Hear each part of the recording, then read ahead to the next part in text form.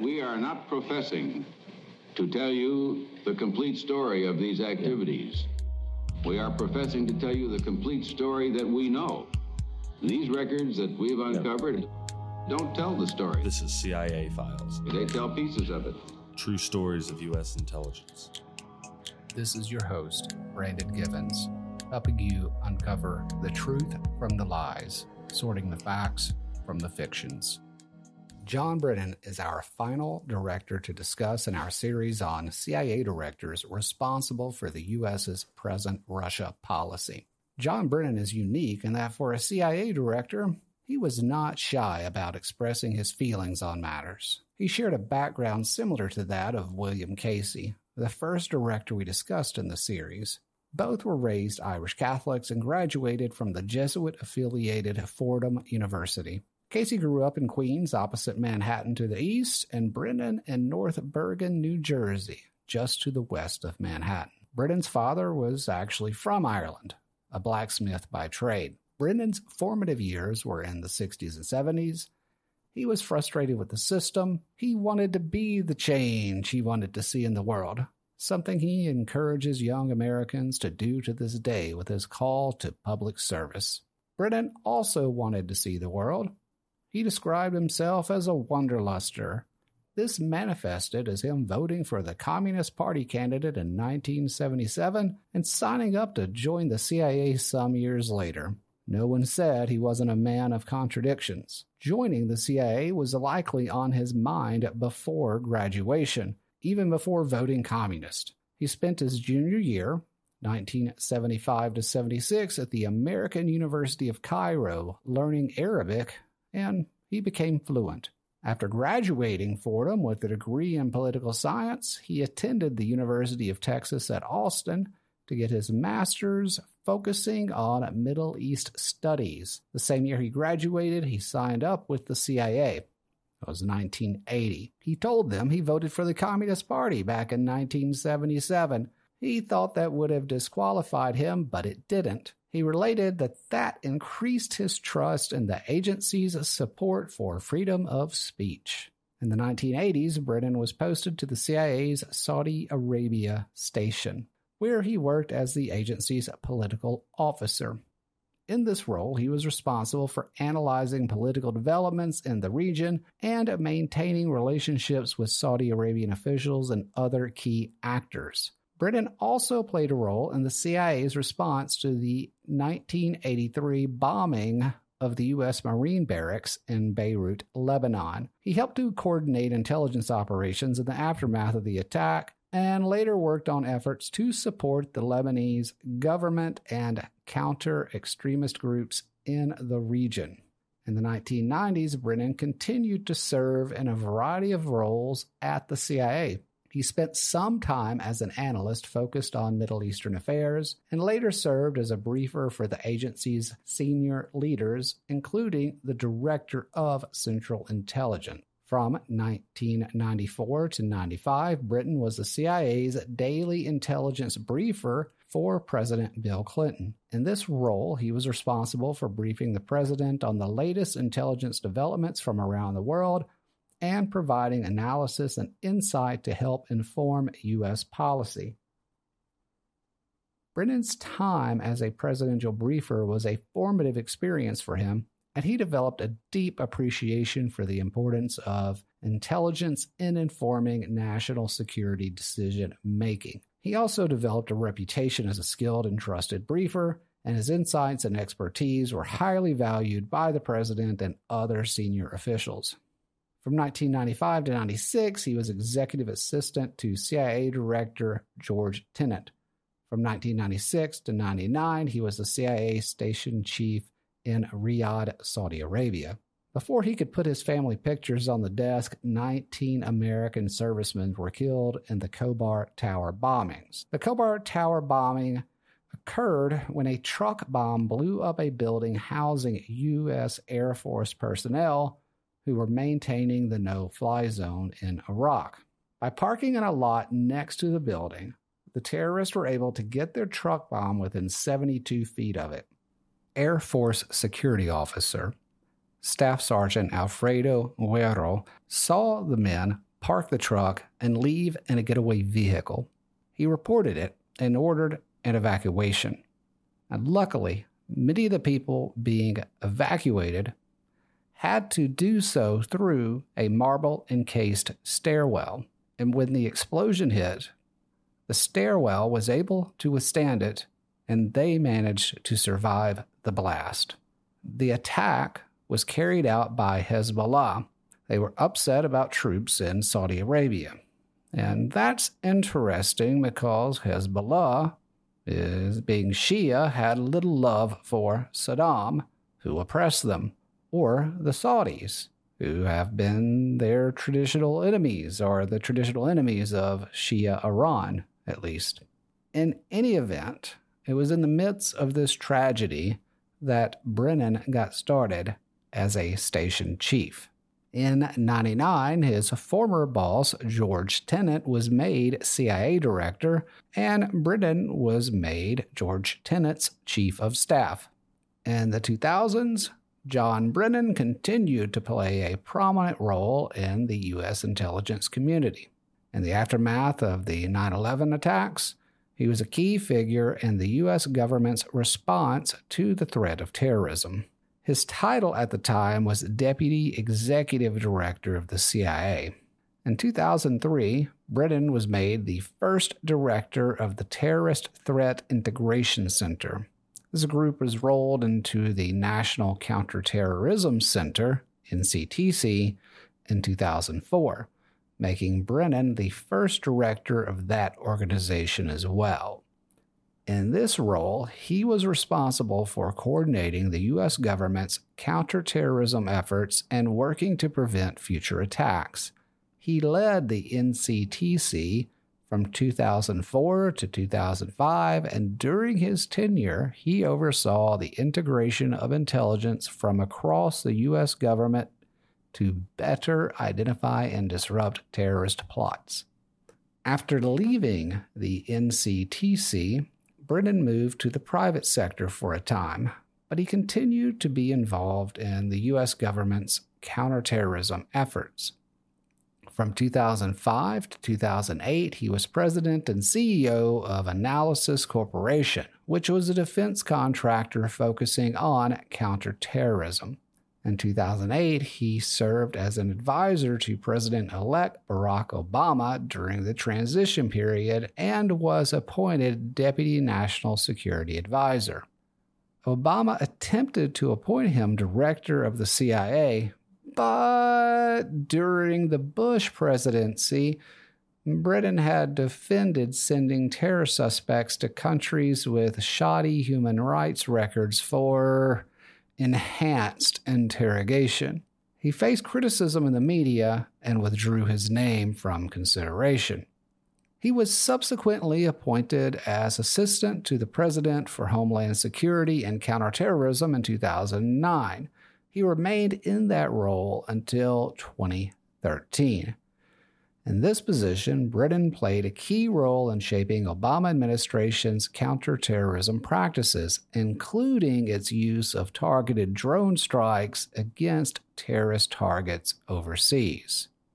He also oversaw the development of the administration's strategy for countering violent extremism, and he worked to build partnerships with other countries to combat the global threat of terrorism.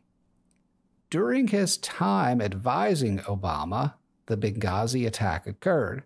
He was dragged by certain elements in the press, but had nothing to do with the situation. To sum up the event, the diplomatic post and a CIA annex in Benghazi were attacked by terrorists, most likely Al-Qaeda and Ansar al-Sharia, which is an anti-Gaddafi faction intent on making their interpretation of Sharia law the law of the land. In the autopsy of events, it was found that the intelligence community had warned the State Department that Al-Qaeda was operating in Benghazi and the security presence should be increased.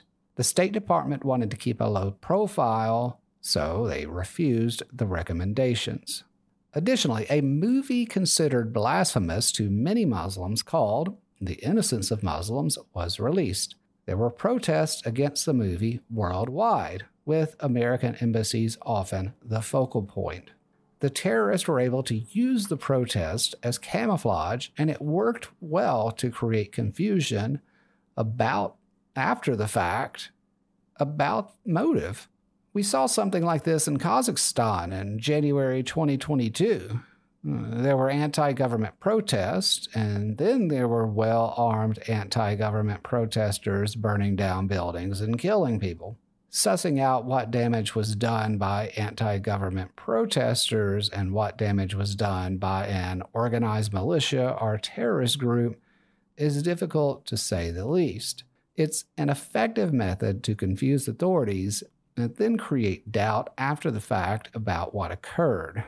Organized terrorist groups mixed with an understaffed security force combined with a touch of citywide protest created the perfect storm for the diplomatic post to be attacked. Soon after these attacks, Brennan was offered a promotion. And just like we learned with our episode on Gates, controversy can be forgotten. It seems almost customary to be a CIA director. Like you have to be nominated, you have to withdraw your name due to controversy, and then after a few years, once renominated, it's clear sailing. In any event, in 2013, Brennan was appointed as director of the Central Intelligence Agency. Though this time, Benghazi haunted him more than his support for enhanced interrogation. One of the defining issues of Brennan's tenure as CIA director was the agency's response to the threat posed by ISIS, which emerged as a major terrorist organization in Iraq and Syria in 2014. Brennan oversaw the agency's efforts to gather intelligence on ISIS and to coordinate with other U.S. government agencies and foreign partners to disrupt the group's operations and limit its territorial gains. Russia, of course, had a heavy hand in Syria. They still do. It's Brennan's actions toward Russia that put him on our list.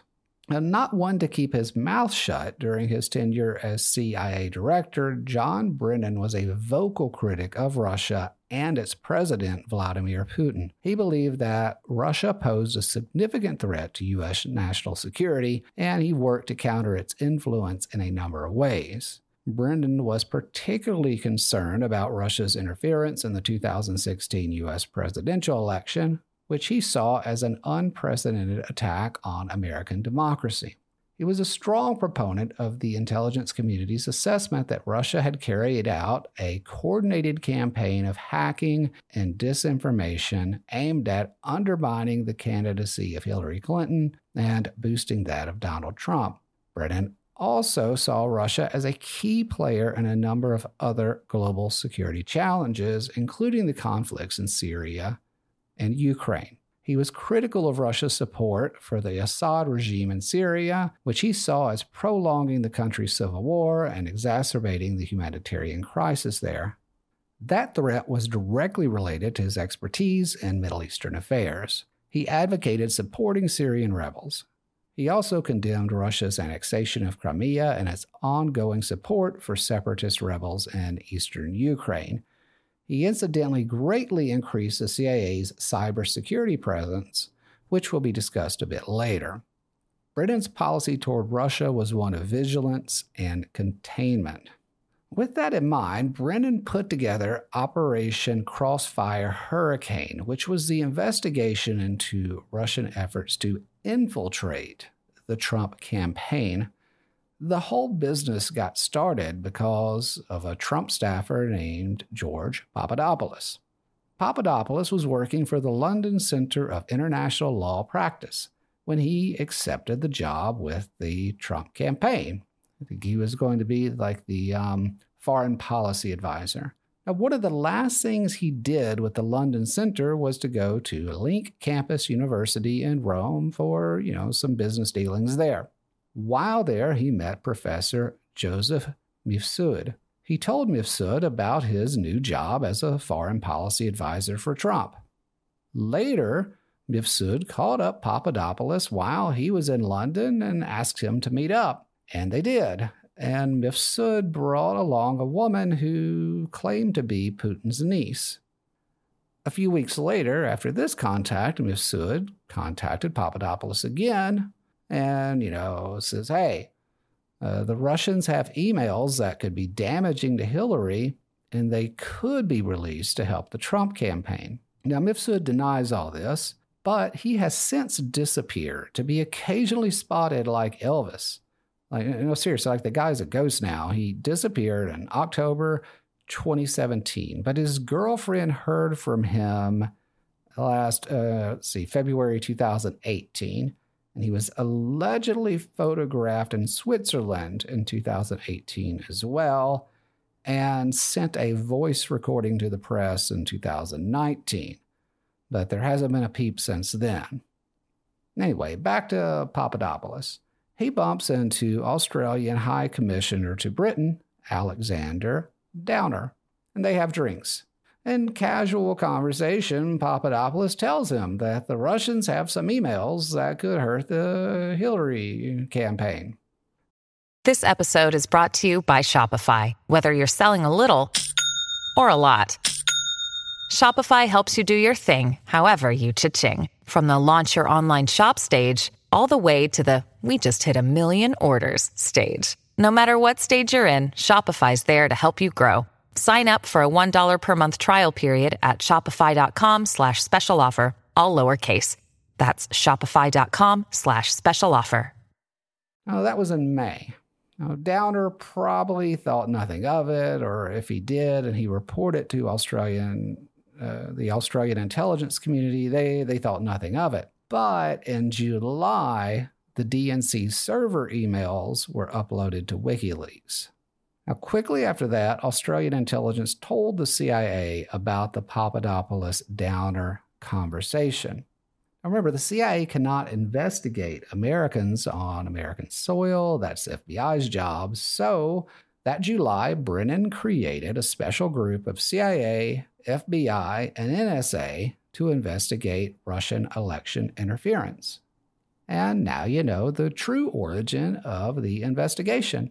Contrary to popular belief, it was not the Steele dossier. Now, that was July, and Trump took office in January. Brennan, along with FBI Director James Comey and other heads of the intelligence community, briefed incoming President Trump on Russian election interference and the Steele dossier, amongst other things.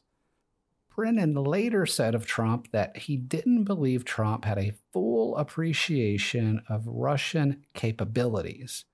He was also displeased that Trump compared the intelligence community to Nazi Germany.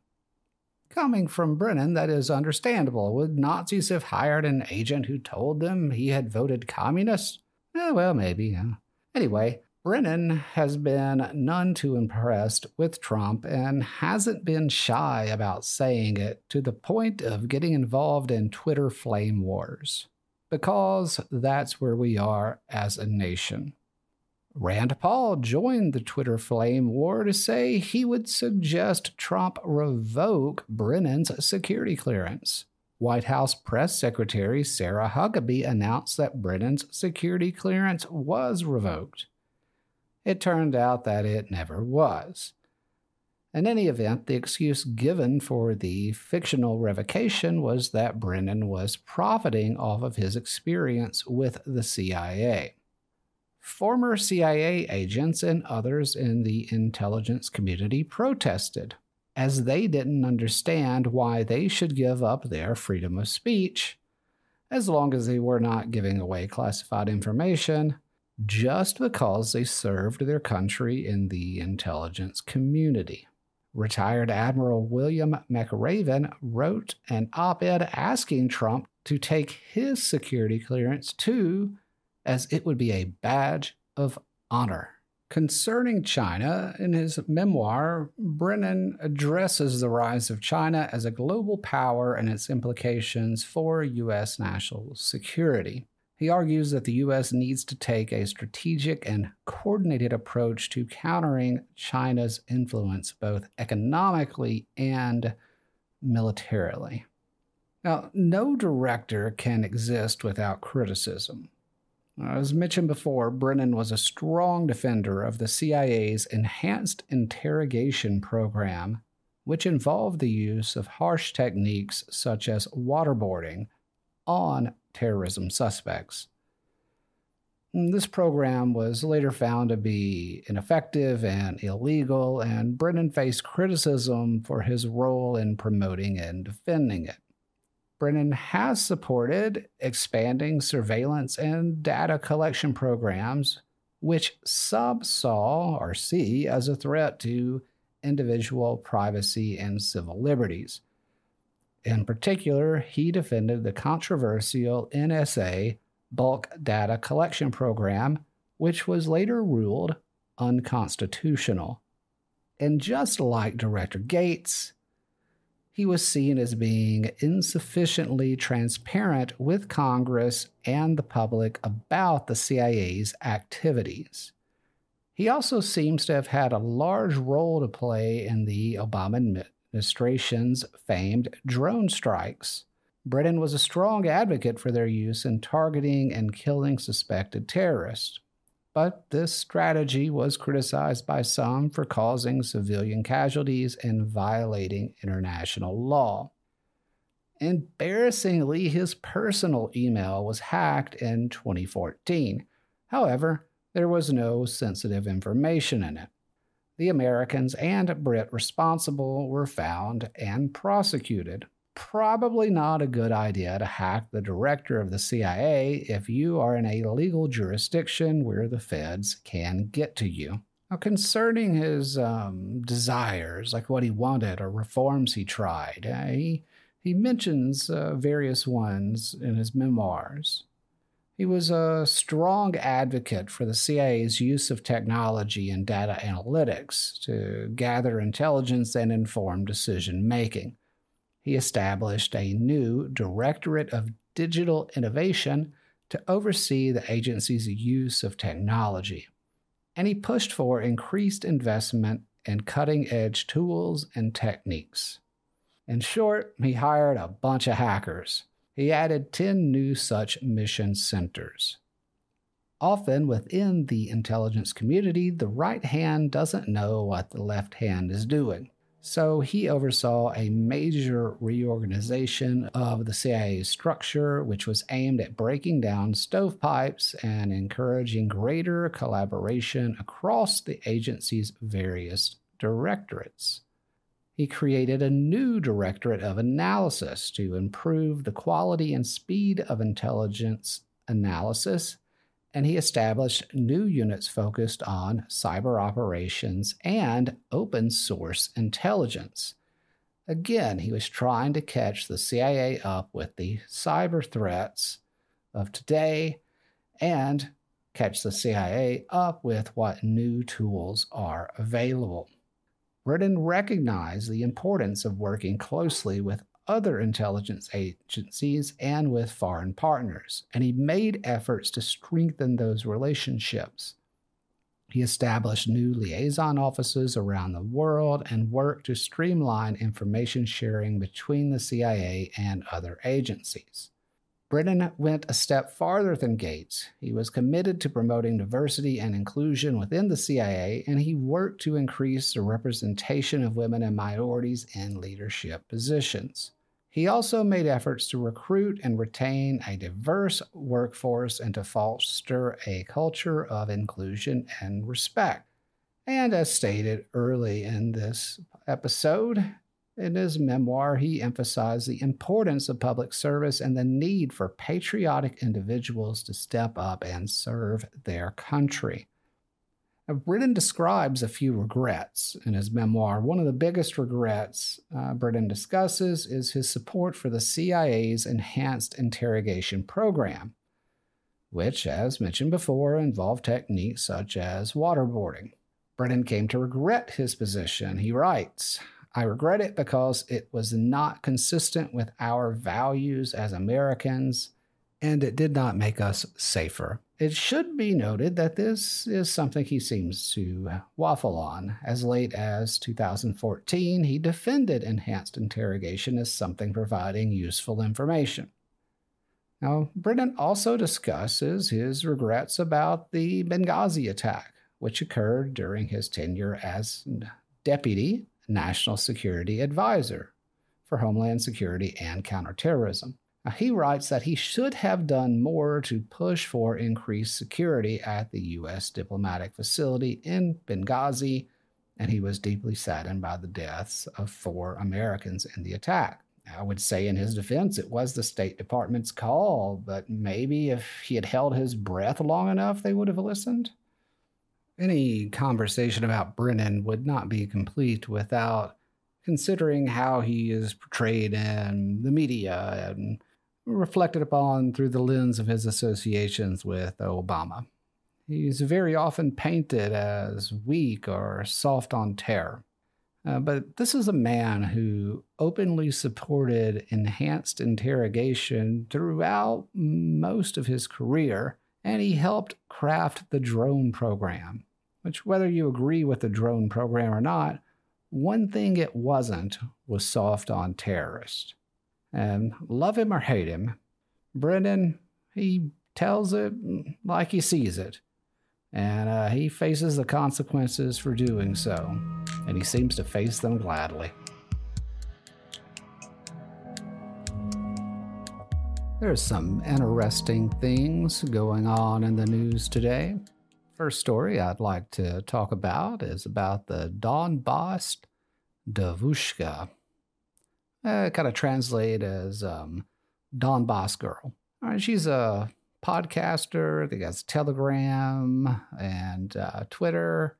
And her story is that she's a Ukrainian Jew living in Luhansk and has been reporting on the war and giving her story. Well, some open source intelligence people are, it's actually a group called NAFO that helped out her, the North American Fella Association. And they noticed that her voice and apartment matched that of a woman named Sarah Bills, who is known for tropical fish and is on different podcasts talking about tropical fish. So Sarah Bills is a former NCO with the United States Navy. She was released. She was demoted and released. The exact story or reasons why are unclear. My understanding is she said it involved her having a car accident, perhaps drunk driving incident. But this is a kind of a bizarre human being, and that she is or had been a sailor for the U.S. government and has now been cosplaying as someone completely fictitious, this pro-Russian Ukrainian. Now, if you look at her Twitter profile, there's a hint about her motive. And one of her name it's kind of cute. It's like at Pamini Pusha. I think Pelmini are like little dumplings. And her big thing is saying, we're seeking out the truth. It's this great potential weapon, a strong defense. And our goal is to foster the emergence of a multipolar world where a multitude of voices can be heard. And that seems to be the big propaganda push you get from Russia or anyone who is against the United States government, is this claim that the United States seeks a unipolar world, and maybe that's true, and that Russia provides an alternative voice and viewpoint. I am sympathetic to having a multipolar world. However, I'm not exactly sure if Vladimir Putin's voice is the other voice we should be listening to as a society. But nonetheless, she seems to think that it is. She also has quite a big following. I don't see that she has posted in some time, but she was instrumental in spreading the leak done by Mr. Jack Teixeira. who was an airman. He was in the Air Force. I think it's the Air National Guard, if memory serves me correctly. And he released a lot of top secret information. Now, one of the things that kind of surprises me or depresses me about this is there just seems to be money and influence in lying or propaganda and just making stuff up about the United States or the war itself. Now, I make no secret about my sympathy for the Ukrainian cause and my desire for a Ukrainian victory. And I would like to do my part to fight this sort of disinformation. The next story I would like to talk about is something of a practical joke or using the intelligence community to troll pro-Russian individuals into setting fire to police stations in Russia. All right, so what has happened is a number of elderly people receive phone calls from agents of the police or military intelligence, so they believe. And they are told that a certain building or location, quite often a military recruitment office or a police station, has been infiltrated or is overrun by Ukrainian forces or agitators. And so they should go light a Molotov cocktail and throw it through the window.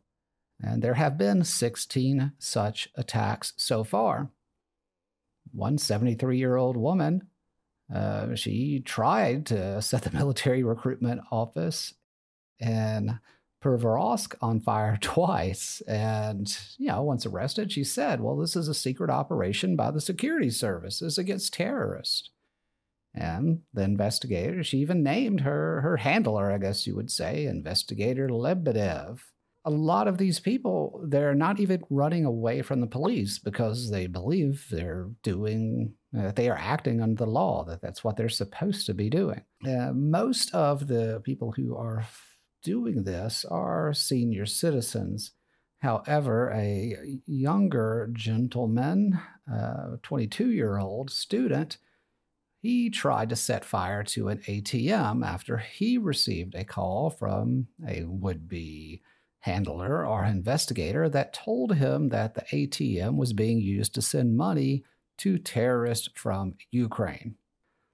So, I have to say this is a pretty clever trick that the Ukrainian services have going on.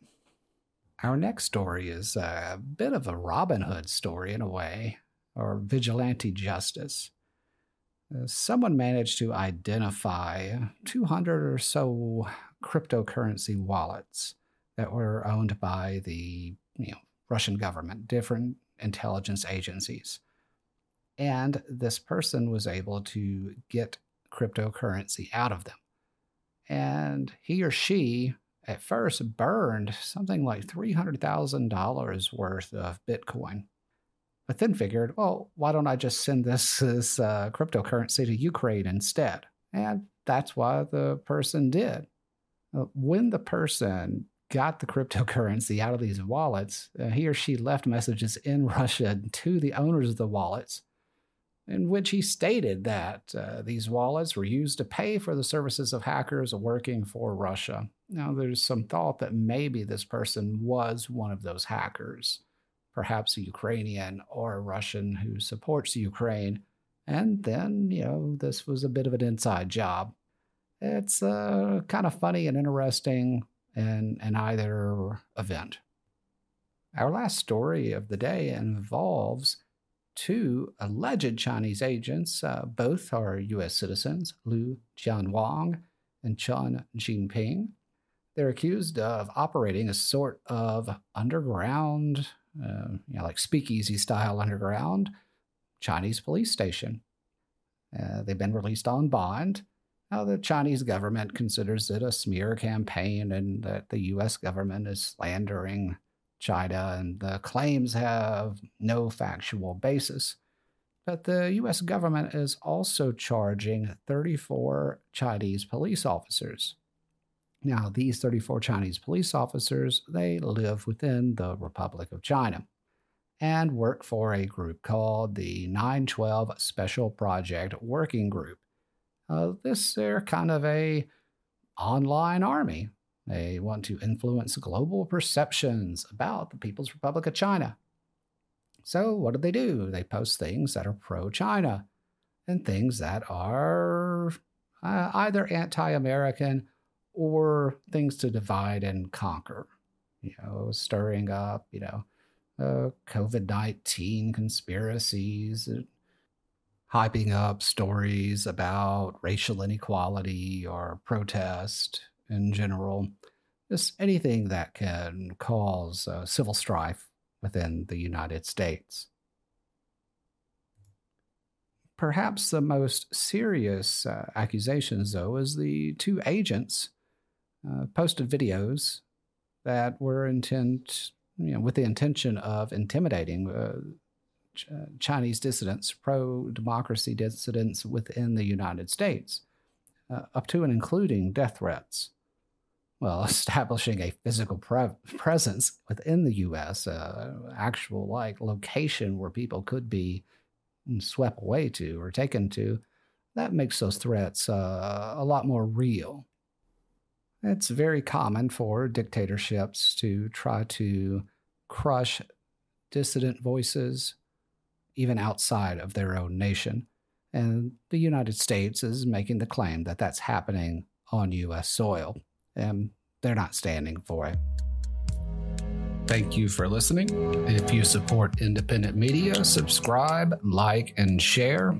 Reviews and interactions help us greatly, so please leave a comment or a suggestion. Tell us who you want us to profile next. You can find us on all major podcast platforms. Visit our site at ciafiles.net. From there, you can easily add us to your socials, Twitter, Instagram, Facebook, and YouTube, and buy some of that sweet CIA Files swag.